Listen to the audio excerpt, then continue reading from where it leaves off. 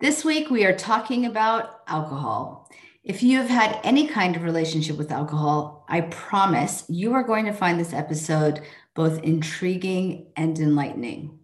In honor of Mental Health Awareness Month, we've put together a mood pack consisting of my favorite supplements and my journaling guide. The mood pack contains a 30-day journaling guide to encourage and inspire you towards greater authenticity in your life.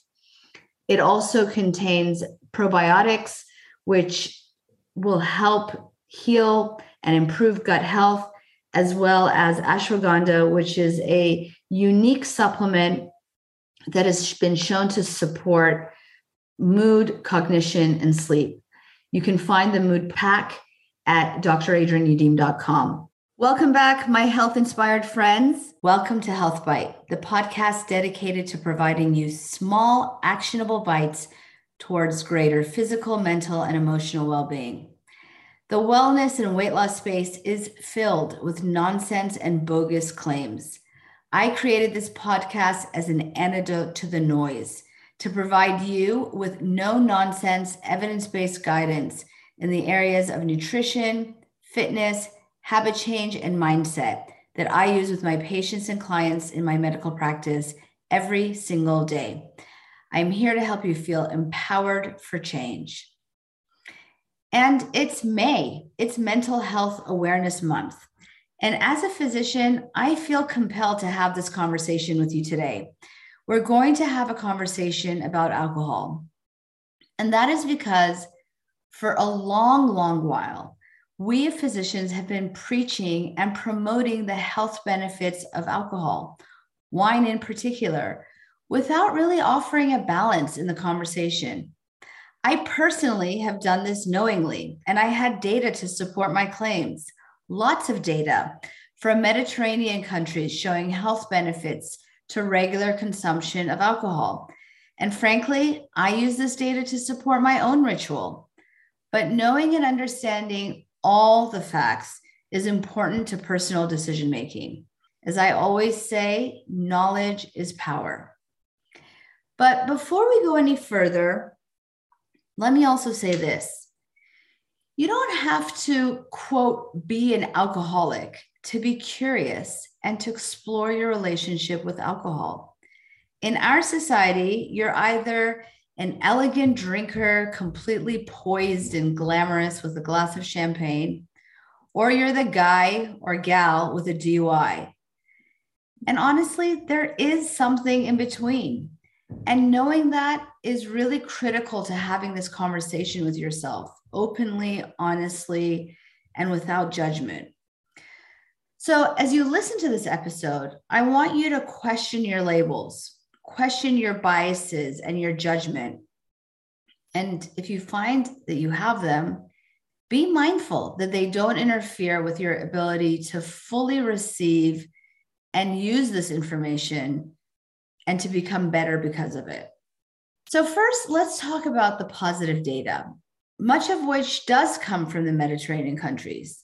And as a little segue, I want to talk a little bit about the Mediterranean diet because I think it's important to understanding the whole story. So the Mediterranean diet is a dietary pattern, really, not a specific diet, but a pattern that is used in countries that surround the Mediterranean Sea, countries including Spain, France, Monaco, Italy, Montenegro, Greece. And a ton of data has come out of these countries studying their diet and their lifestyle and linking it to everything, including a reduction in diabetes, heart disease, dementia, Alzheimer's, depression, cancer, just to name a few of the things. The Mediterranean diet, of course, consists of lots of fruits and vegetables. It also consists of lots of whole grains. Some are really surprised to hear that this diet, in fact, is really high carb and high quality carb, that is. So it also consists of beans, legumes, high quality, high fiber grains, cereals, and breads. It also consists of the good fats poly and monounsaturated fats like nuts, seeds, olives, avocados, and the oils that come from these foods. The primary source of protein in these diets is typically fish, with poultry and eggs, some dairy, and very small amounts of red meat, like 1 to 2 times per month. Sweets are consumed in moderation. And of course, alcohol is consumed in moderation. So what is it about alcohol and wine in particular that we find so healthful? Well, wine contains something called polyphenols. These are plant-based compounds that are also found in substances like berries, for example, tea, dark chocolate, and they've been shown to have really powerful antioxidant properties that are beneficial for health. One of these polyphenols, resveratrol in particular, has been shown to have positive effects on longevity and disease prevention because of its antioxidant effects, but also its anti-inflammatory and anti-carcinogenic effects. But one thing to consider is how much wine does it require to achieve these benefits, right? In the Mediterranean diet, one serving is considered 4 ounces total for a female and 4 to 8 ounces total in men. Now, this discrepancy between men and women is put in there because of the way that we metabolize alcohol. But I also want to point out that there is some controversy as to whether there should be a difference between men and women. But that is typically what is consumed in the Mediterranean diet. And so the first point is that is far less than the typical size of a US pour. Not to mention that it is 1 pour. So one thing to consider is how many servings is one consuming daily or over the course of the week. Also keep in mind that alcohol is one part of the Mediterranean diet that is vastly different from the typical American or Western diet. We have to consider all the other aspects of this diet that are contributing to health, or even might be counteracting unhealthy behaviors if we were to assume that wine, for example, or alcohol consumption is unhealthy. So, for example, healthy fats, once again, are abundant in the Mediterranean diet, with near elimination of the unhealthy fats like beef, butter, and other saturated fats. Sweets are very low in consumption. Processed foods are exceedingly low in a Mediterranean style diet as compared to an American or a Western diet. And we must consider other aspects of their lifestyle.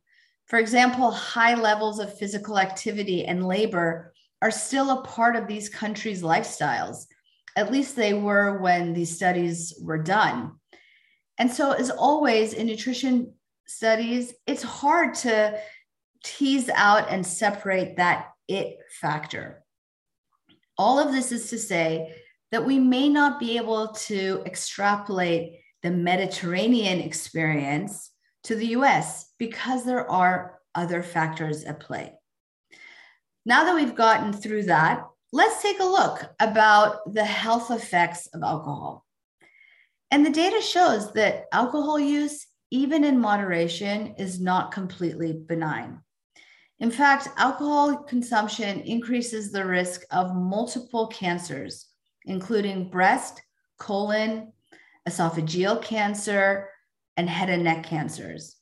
And this one fact is really surprising. I found it surprising, which is that studies have shown that even 1 drink per night increases the risk of breast cancer by 15%. Increases the risk of breast cancer by 15%. And the risk is dose dependent, meaning that it increases, or the risk of breast cancer increases with each additional drink. The mechanism at work here might be the potential for weight gain that's associated with excessive alcohol use. So keep in mind that, of course, alcohol is empty calories. As discussed in prior episodes, alcohol also interferes with hunger hormones, making us literally more hungry the day after. And so we know that weight gain is an independent risk factor for breast cancer. So maybe that's the correlation or link. In addition, alcohol can increase estrogen and other hormones that are associated with breast cancer. And so there may be a hormonal link, which makes alcohol use more likely to be associated with breast cancer. So there is that. And alcohol in much larger amounts has been associated with other health concerns, an increased risk of pancreatitis, liver disease, and cardiomyopathy of the heart. So while we talk about the heart health benefits of the Mediterranean diet, which includes alcohol, know that excessive consumption can actually cause stretching out of the heart muscle and over time cause the heart muscle and function to fail. But by and large, these risks are attributed to big drinkers, people who consume frequently and excessively.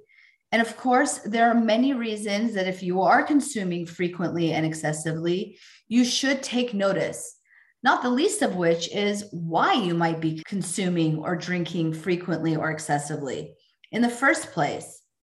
So if you happen to be that person, first, no judgment. Remember that we cannot shame our way into change, as the brilliant Brené Brown so eloquently says. And second, know that you're not alone. In 2019, nearly 15 million people in the US were classified as having alcohol use disorder. That means some degree of drinking frequently and excessively that felt not within the person's control. And that data, mind you, is from before the pandemic. All studies and experience has shown that that number has gone up. And in fact, one study showed that heavy drinking escalated by 41% in women during the pandemic. And it's not surprising, right? Given that alcohol in essence is a sanctioned drug. But what is important here is to understand that you're not alone.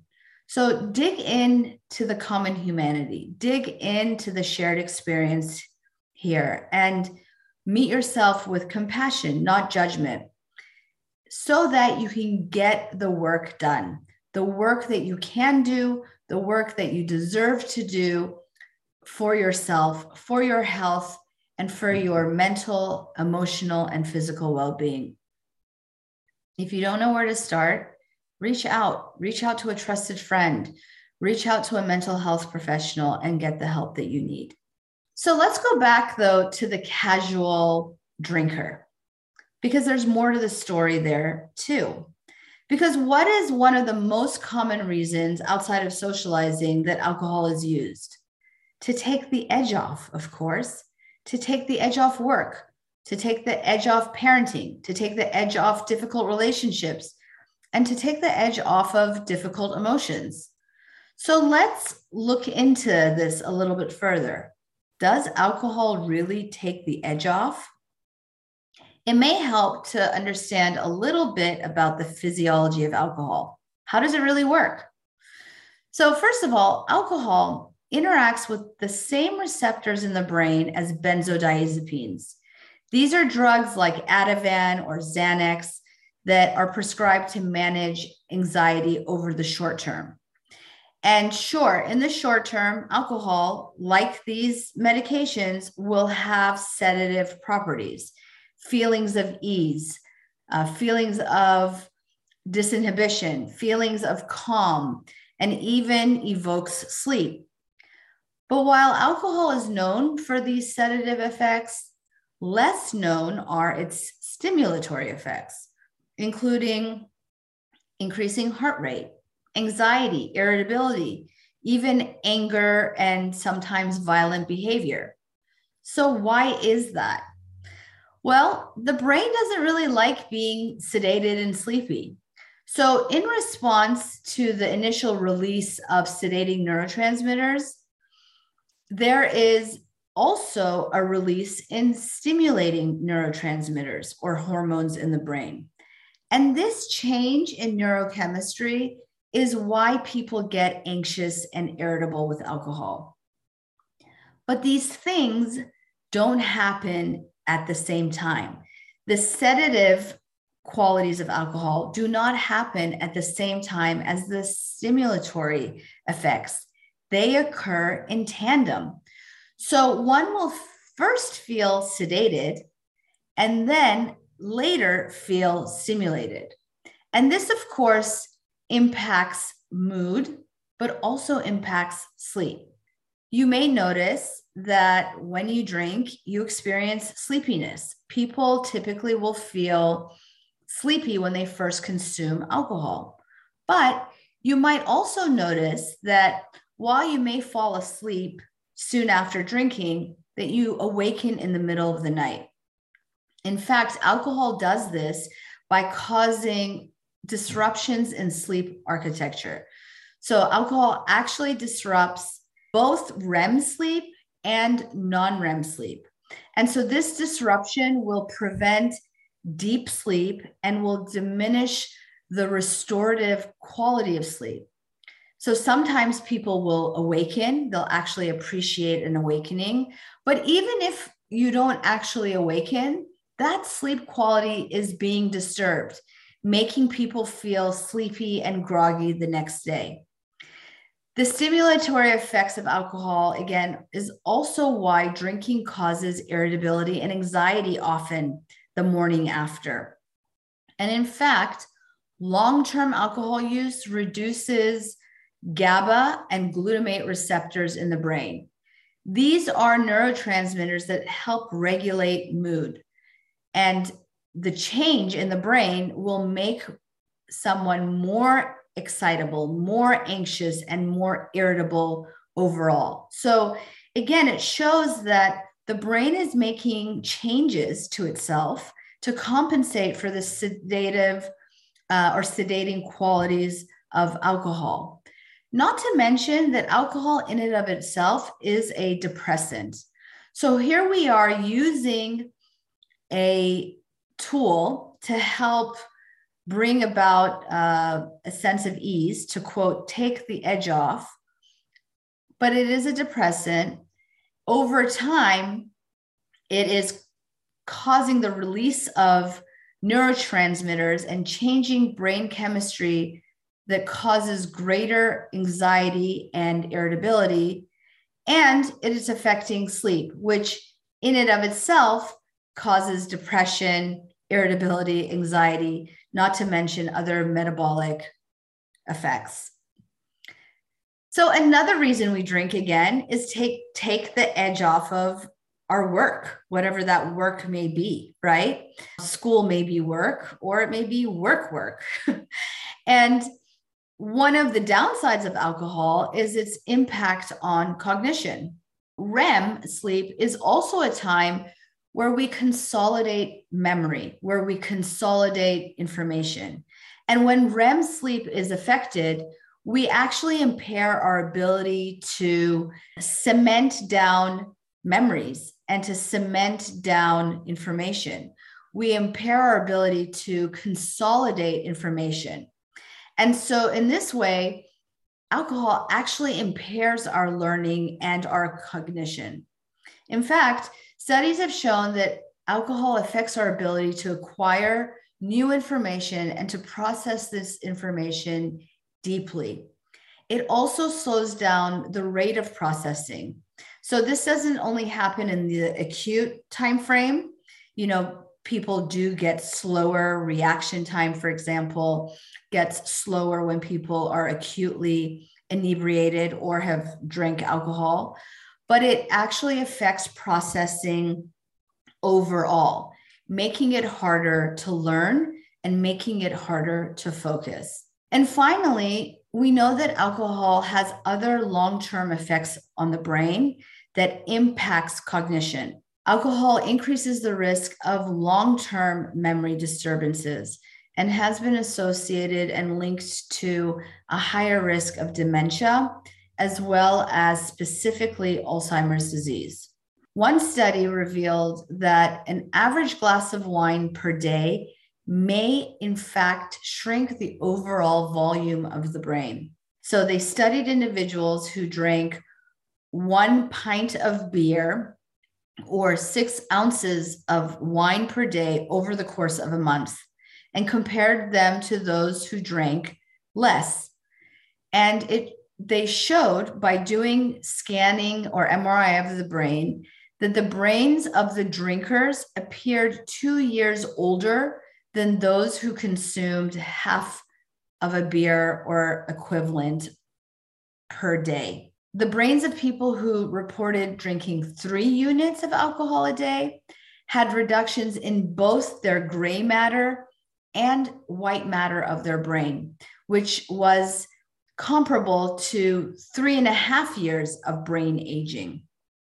So this study was small, it had its limitations, but the fact remains that alcohol consumption does affect our cognition and does impair the structure of the brain in a way that affects not only short-term information processing, but also long-term processing that can go on to lead to dementia and Alzheimer's. I just want to point out again, because we do use alcohol to take the edge off,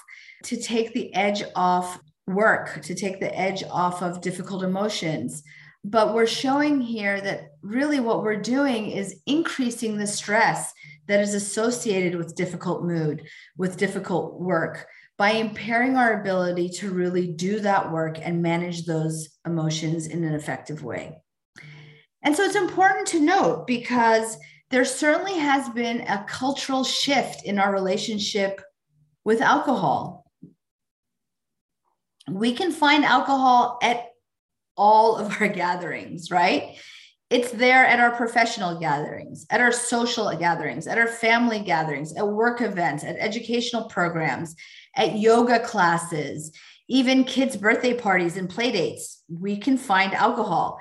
In fact, a few months ago, I was running in a half marathon, after which I found a booth at the finish line handing out Bud Light. Honestly, it's kind of comical, the places and spaces in which we can find an abundance of alcohol. And casual drinking has really become a part of every cultural and social space we inhabit, a shift that's become even more pervasive during the pandemic and post-pandemic, if we can call ourselves that right now. So I'm not really suggesting that we revisit prohibition. I don't think that would work. And I'm not suggesting even that moderate consumption is necessarily an issue. I am suggesting, though, that we take our heads out of the sand and really ask ourselves some hard questions. How and why are we drinking? How much and how often? And how is this impacting our mental, emotional well-being, if not our physical health? Remember that you don't need to be drinking a martini for breakfast to reflect on these questions, right? And your ability to reflect on these questions open-mindedly and without judgment is the window to having the kind of relationship with alcohol that you want to have. This type of radical honesty is the only way to engage in meaningful change, whether we are drinking excessively, eating excessively, texting, scrolling, binge watching excessively, working out compulsively, or doing any of the other habitual compulsive activities that are slowly chipping away at our well-being. Keep that in mind. I hope that you found this episode to be useful. I welcome you to head over to dradriennudiem.com, where you will find a ton of personally created and curated content for you. There's lots of information there, lots of resources to help you level up your health and well-being. You can also find a link to the newly created Mood Pack, which contains My favorite mood enhancing supplements, including ashwagandha. I absolutely love this ancient and powerful plant-based herb. You can also find in there omega probiotics, as well as a 30-day journaling course, all tools to help enhance your mood, mind, and body inside and out. What can be better than that? I hope once again this has been helpful to you. I hope you've enjoyed this episode. I wish you an excellent week, and I look forward to seeing you again next week on Health Bite. Until then, bye now.